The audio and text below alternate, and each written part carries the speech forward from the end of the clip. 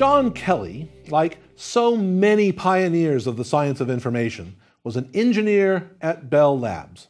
In the 1950s, he had the reputation of being the second most brilliant person there, after Claude Shannon himself. The two knew each other, though they worked in different divisions. They weren't much alike. Shannon was a quiet Midwesterner who loved to think and tinker on his own. Kelly was an outgoing Texan, a bridge player, and a gun enthusiast. So perhaps it's fitting that it was John Kelly who taught us to look at information theory in a new and entirely different way. For Shannon, information theory was about codes and messages. For Kelly, it's all about gambling. The relation he found between Shannon's theory and making bets opens one of the most controversial chapters in the science of information. As we will see, the same concepts developed to describe communication, concepts we have used to explore cryptography, biology, and thermodynamics, also have a financial side, with applications from Vegas to Wall Street. So let's start with a horse race. And in the spirit of information theory, it's a binary horse race. Two horses, X and Y, are at the starting gate. We want to put a little money on the outcome of the race. But first, we need to know the odds. Now, odds can be confusing. They are used for different things and expressed in different ways. What are the odds for horse X to win? That question might mean two different things. It might be asking the likelihood that horse X will win. Those are statistical or probability odds. We won't talk much about those. We already have a way of describing probability. Probability. We can just say that the probability that horse X wins is 1/5, or 0.2, or 20%. Where do we get this probability? We make our own judgment based on our own knowledge, our information. Someone with different information might assign different probabilities. The second meaning of odds relates to how much money a bet on horse X would pay out if X wins. These are betting odds. They're the ones we need. Betting odds are set by the bookmaker, whoever is offering the bet, and they're quoted in a couple of different ways. Most people are familiar with the old British system. Using this, we say that horse X has 4-to-1 odds. This means that on a $1 bet, if X wins, then we are paid $4, but if X loses, we must pay $1. A somewhat more modern system, widely used in Europe, employs decimal odds. The same odds on horse X would be quoted as odds of 5, or 5.0. The idea is that we first buy a bet for $1. If we win, we are paid $5, which we can think of as our original $1 plus $4 more. Decimal odds are better for our purposes, so we'll use them. We'll call the decimal odds for horse X O of X. If we make a $1 bet on horse X and we win, then we get paid O of X dollars. Betting odds do have a connection to probability, of course. If O of X equals 100, the bookmaker must estimate that horse X is unlikely to win. It's a long shot. If the odds are short, O of X not much more than 1, the bookmaker must think horse X is very likely to be the winner. The bookmaker's odds are an expression of his probabilities based on his information. There is an ideal mathematical relationship here. If Q of X is the bookmaker's probability that horse X wins, the ideal decimal odds for X is just the reciprocal of Q of X. O of X equals 1 over Q of X. I should add that you will never get odds this good at a real bookmaker. He will quote lower odds, offering a lower payoff, because he wants to make a profit. For now, we'll assume ideal odds. To keep things simple, we will suppose that the odds are even in our binary horse race. The bookmaker thinks each horse is equally likely to win. Q of X and Q of Y are both 1/2, and each has decimal odds of 2. A $1 bet on either horse, if successful, yields $2. Now, we might not agree with the bookmaker's probabilities. We might possess information that he lacks. That's called side information. In plain terms, we might have received a tip. Based on the tip, perhaps we think that horse X is more likely to win. So how much information is actually in a tip? It's a question we can answer based on Shannon's theory. For the bookmaker, without the tip, each of the two horses is equally likely to win. His entropy, the information he lacks about the race, is 1 bit. That's his average surprise about the winner. But we do have the tip, and it causes us to modify our probabilities. We now assign P of X to horse X and P of Y to horse Y. If the tip actually tells us for sure which horse will win, then it carries 1 bit of information. But the tip might not be quite so informative. After we receive the tip, the information we lack is the entropy H, the average surprise based on our new probabilities. So initially, like the bookmaker, we lack 1 bit of information. And after the tip, we lack H bits of information. Therefore, the tip has conveyed 1 minus H bits of information. In the language of Lecture 7, the tip is like a noisy communication channel. Our residual uncertainty about the race is the noise. If R is the race result and T is the tip, then H of R is the original entropy, 1 bit. H of R given T is the conditional entropy of the result given the tip. That's H. I of R and T, or just I, the mutual information, is the amount of information the tip gives us about the race results, and that equals the difference between the two entropies, or 1 minus H. Before we move on, I want to remind you of one more fact. From the bookmaker's probabilities, Q of X and Q of Y, we can calculate the bookmaker's surprise for each of the horses. Surprise, of course, is log 2 of the reciprocal of the probability, or log 2 of 1 over Q of X and log 2 of 1 over Q of Y. Now, we know more than the bookmaker. We have the right probabilities, P of X and P of Y. So, the bookmaker is more surprised on average than we are.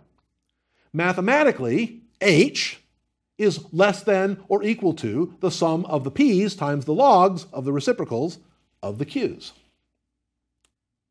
We called this fact the information inequality, and we'll need it in about 10 minutes. The inequality becomes an equation only when the Q's are exactly the same as the P's. So, back to horse racing.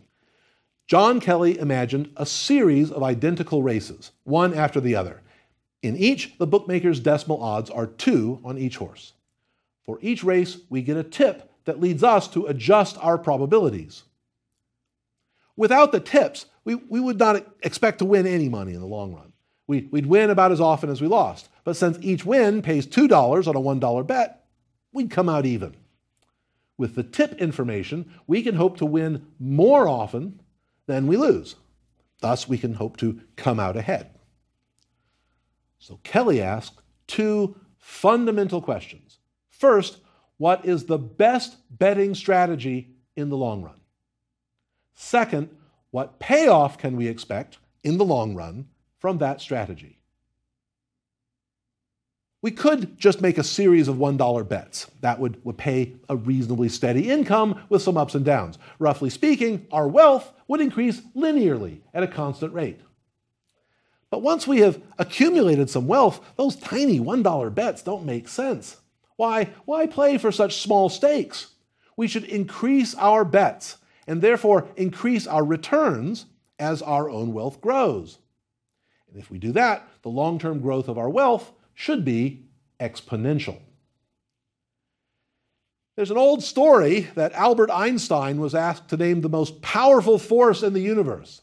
And he replied, compound interest.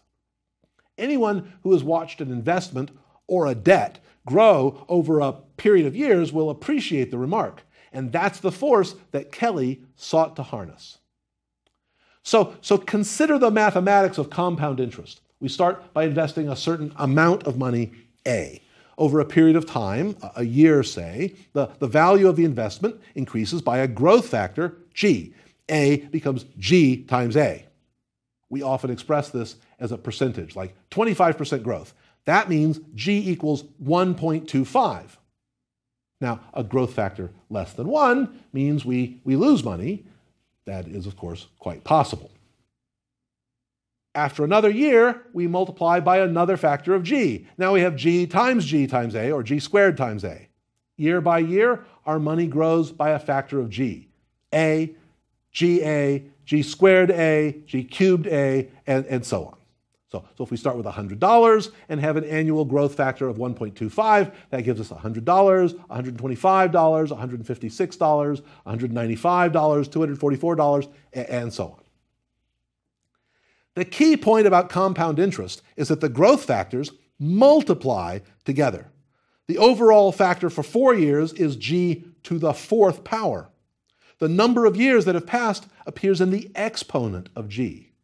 That's why mathematicians call this exponential growth. And now we can answer questions like this. Which would be better in the long run? An investment of $10 that grows at 10% per year, or an investment of $1 that grows at 20% per year? The growth factors in the two cases are 1.10 and 1.20. We can use those to calculate the overall growth factors for years into the future. And we find that after 30 years, the 20% growth factor is more in absolute terms, even though it started out much smaller. In the long run, the larger growth rate always wins, no matter how things start out. But that is a statement about the long run. Practically speaking, of course, 30 years might be too long to wait. Kelly's repeated horse race is like that. He wants to maximize the growth factor of his horse race investment.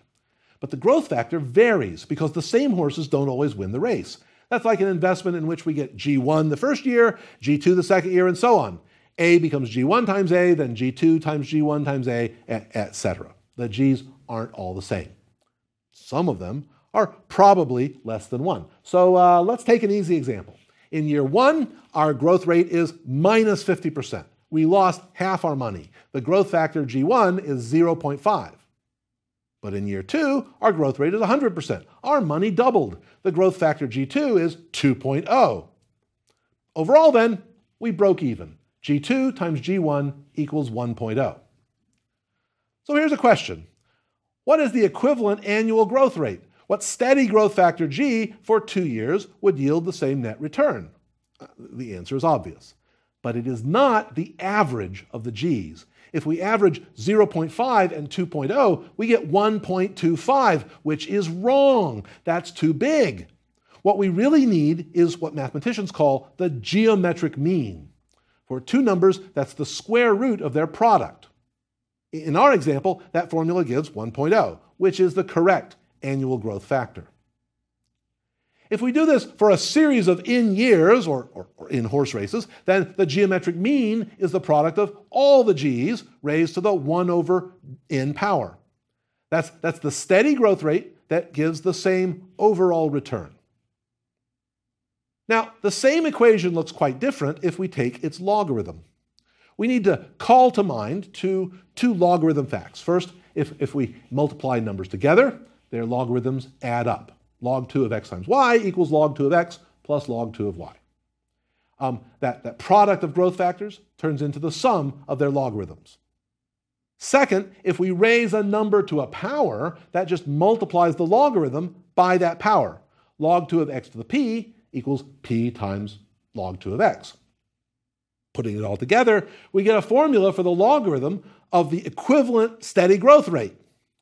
Now, the log of G is the ordinary average of the logs of the growth rates. That's really what the geometric mean means, written in logarithm language. So Kelly says we should choose our betting strategy to maximize log 2 of G. That will give us the best long-term growth rate for our money. So, how do we do it? Well, even if we think that horse X is more likely to win, we must not bet all our money on X. That's because horse X might lose. In the long run, horse X is sure to lose eventually. When that happens, the growth factor for that race is 0. We go broke. We can't make any more bets. So the overall growth factor, the product of the factors for all the races, is also 0. That's called the gambler's ruin, and we need to avoid it. We could do that in two different ways. One way would be not to bet some money, keep it in our pockets just to be safe. The other way is to hedge our bets. That means we bet some money on each horse. One of them is sure to win, so we can never get completely wiped out. And it turns out that since our ideal bookmaker is offering ideal odds, those two different ways are exactly equivalent. There is no real difference. So we will assume that we always bet all of our money. We just divide it somehow among the horses. We bet a fraction b of x on our wealth on horse x and a fraction b of y on horse y. The two fractions add up to 1, like a probability. Our job is to figure out how to choose b of x and b of y to make log 2 of g biggest. So, suppose horse x wins. We bet a fraction b of x on that horse and won back $2 for every dollar we bet. The money we bet on horse y is lost. Therefore, our growth factor when x wins is 2 times b of x. And when y wins, the growth factor is 2 times b of y. Now, after many, many horse races, n of them, the two horses have each won some. X has won about n times p of x races, and y has won about n times p of y races. Now remember our equation for log 2 of g. In that sum, a certain number of the terms, n times p of x of them, will be races that x wins. The rest will be races that y wins. And that simplifies things. That number n, the number of races, divides out. It's gone. Also, we can separate each logarithm into the sum of two logarithms. Log 2 of 2 equals 1. And p of x plus p of y is also 1. Therefore, log 2 of g is just 1 plus the sum of the p's times the logs of the b's. Now, we can rewrite this in a clever way, remembering that log 2b is just minus log 2 of 1 over b. Now, finally, we get to the punchline. The subtracted off part in parentheses is like an average surprise. But it is the average surprise of someone who believes that our betting fractions b of x and b of y are actually the probabilities for the horses to win. Their average surprise is always greater than h, the entropy of the actual probabilities, the p's. That, you'll remember, is the information inequality. We want to make the subtracted part as small as possible to make log 2 of g big, and that average surprise could be made as small as h if the b's equal the p's. So now we have the answer to Kelly's two questions. First, how should we bet? To make log 2 of g as large as possible, we should choose betting fractions, b, equal to the probabilities, p, for the horse. So Kelly tells us that if horse X has a 75% chance to win, then we should bet 75% of our money on X and hedge our bet by putting the other 25% on Y. That's the best strategy in the long run. Second, what payoff can we expect? That's determined by G, the growth factor for our wealth, per horse race. When we choose the best strategy, the log of the growth factor is just 1 minus h. But 1 minus h is exactly the amount of information in the race tip. We call that I, the mutual information. Log 2 of g equals I. Or in exponential form, g equals 2 to the i-th power. Kelly's relation between log 2 of g and the information I is astounding. It gives us an entirely new way to think about information. At the beginning of this course, we defined information as the ability to distinguish between possible alternatives. For Kelly, information is the advantage we have in betting on possible alternatives. Every additional bit of information doubles our long-term advantage. So let's see how it works in a couple of easy cases. Suppose the tip gives us no information. Then I equals 0. After the tip, we still have an entropy h of 1 bit. We are as uncertain about the winner as we were before. The best we can do is divide our bets equally between the horses. Since we always win one of the bets, we get our money back, but no more than that. the growth factor g equals 1. So log 2 of g is 0, just as Kelly's formula tells us. If the tip tells us everything about which horse will win, I equals 1 bit, h is 0. We should therefore bet everything on the sure winner. We will double our money each time, so g is equal to 2, which means log 2 of g is 1, and that also agrees with Kelly's formula. So now suppose that our tip only tells us a little. After we get it, we estimate that one horse has 75% chance of winning and the other 25%. That's how we'll allocate our bets. The new probabilities yield an entropy h equal to 0.81 bits, which means that the tip only gave us 0.19 bits of side information. It doesn't sound like much. According to Kelly, we can make this equal to log 2 of g. So the gain factor g is 2 to the 0.19, or 1.14, which means in the long run, we expect to increase our wealth about 14% per horse race. Even a pretty poor tip can help. We've explained Kelly's discovery using a simple example, but his 1956 paper analyzed other situations as well. For instance, suppose the bookmaker's odds are different. If the bookmaker's probabilities favor horse X over horse Y, then horse X will be given lower odds, even in the ideal case. How should we take these new betting odds into account in placing our bets? Kelly's answer is startling. We should ignore the odds. The fraction of our wealth that we should bet on X is P of X, our probability, whatever the odds. We always bet according to our information about the result. The change in the bookmaker's odds does affect the payoff, but Kelly's relation between information and growth remains. Every additional bit of information we obtain doubles our long-term gain. Kelly also considered the situation where the bookmaker does not offer ideal odds. He reduces them a little to give himself an edge so that he can make a profit. Our strategy is now more complicated. It might be that some part of our money should be kept in cash rather than wagered.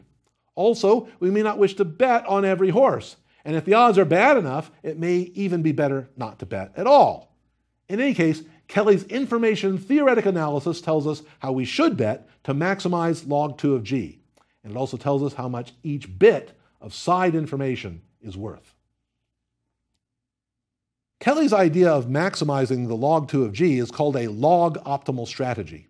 It's the one that ensures the greatest growth in the long run, and it's the one that is connected to Shannon's information. If you follow a Kelly log optimal strategy, you will never go broke because you never bet everything on any horse that can lose. But you may be in for a wild ride. A string of good luck can increase your wealth by a huge factor. That's exciting. A string of bad luck can also decrease your wealth by a huge factor. That's alarming. Not everyone has the nerve to play a log optimal strategy consistently. Many gamblers use a half Kelly approach instead, which only bets half as much as Kelly advises. In our horse race example, you'd keep half your wealth in cash each time and bet the rest. The gain factor G is less, but the ups and downs are much reduced. Furthermore, the whole strategy depends on having some side information. That is, on knowing something that the bookmaker does not. We've assumed the long-term statistics are more like our predictions than his. In a lot of gambling, the betting odds are set by a pari-mutuel system. The odds on a horse are set by the total amount of money that people are willing to bet on that horse. And that means that pari-mutuel odds represent a pooling of information from a lot of people, including some people who are very well informed. That makes pari-mutuel odds hard to beat. Soon after Kelly's 1956 paper, Claude Shannon moved to MIT. And there, though he never published any papers on the subject, he quietly pondered Kelly's ideas. Experiments in his own workshop convinced him that roulette wheels had subtle biases. Careful timing could provide enough side information to make the game profitable. That is, to make log 2 of g positive. So with his friend Ed Thorpe, he built a wearable computer that they could sneak into a casino under their clothing. They could feed timing data into the computer by tapping a button, and calculations were reported in an earpiece. But the technology was finicky, and the Las Vegas field test was only a limited success. Shannon then began to think about the stock market. He had never cared much about great wealth, but he found it an interesting problem.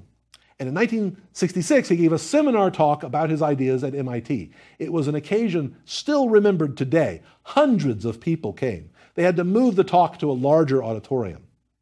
What Shannon was doing was following Kelly's lead, devising a log-optimal investment strategy using the mathematical tools of information theory. Of course, the stock market is not quite like a horse race. In the stock market, stocks go up and down in value, usually by a few percentage points. In a horse race, one horse pays off big, bets on the others are dead losses. Thomas Cover, an information theorist at Stanford, used to say that a horse race is the worst possible kind of stock market. Today, you have shares of IBM, Apple, Google, Coca-Cola. Tomorrow, all but one of them will be worthless. Nevertheless, a lot of the basic ideas do carry over. Shannon himself did quite well with his personal stock portfolio in the 60s, 70s, and 80s. His effective annual gain factor, G, was better than 1.2. And over time, the log-optimal Kelly strategy has gained a number of passionate adherents. But it has also gained some bitter critics. The most eminent of these was Paul Samuelson of MIT, probably the most accomplished and influential mathematical economist of his day. He was the first American to win the Nobel Memorial Prize in economic theory in 1970. Now, Samuelson had been friends with Shannon in the late 1950s, but that did not keep him from writing truly scorching critiques of the log-optimal idea. He called it a fallacy and regarded its proponents as little better than crackpots. Even in the long run, he said, the Kelly strategy made no sense. He wrote letters and technical papers against it. And finally, Samuelson wrote an article for the Journal of Banking and Finance explaining exactly what was wrong in words of one syllable. The paper is called Why We Should Not Make Mean Log of Wealth Big, Though Years to Act Are Long. Samuelson did not disagree with Kelly's mathematics. He just disagreed that the math expressed a realistic view of the relationship between people and money. First, Kelly's strategy is only optimal in the long run, but the long run might be very long indeed. For any given finite amount of time, the log-optimal strategy exposes the investor to the possibility of very big losses. It is what they call an aggressive strategy. To maximize the gain factor, the strategy accepts a lot of risk.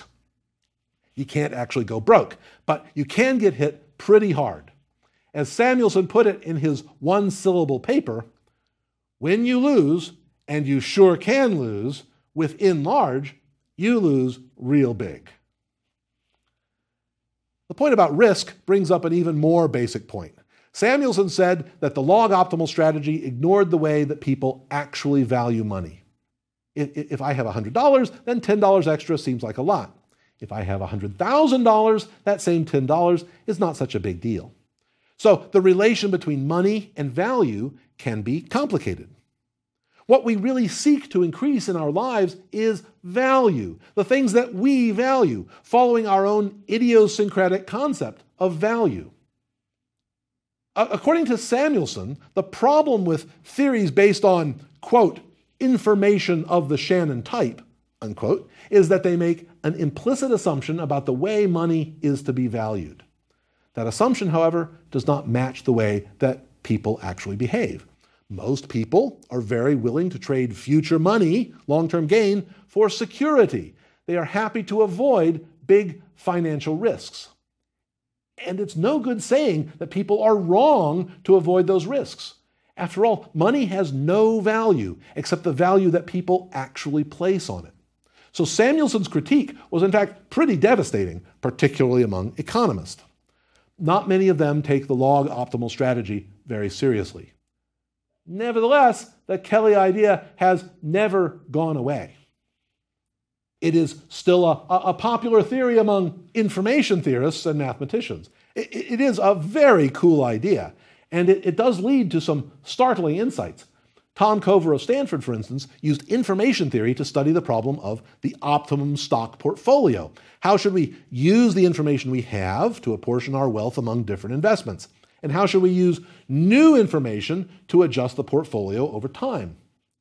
And Cover found that this problem was related to the problem of data compression, which we described back in Lecture 5. Mathematical tools for one problem may be applied to the other. A number of Wall Street firms and individuals use Kelly's ideas in their own strategies. The famous investor Warren Buffett, CEO of Berkshire Hathaway, is reported to be one of them. And these days, there are a lot of information theorists and mathematicians making interesting new careers in the financial industry.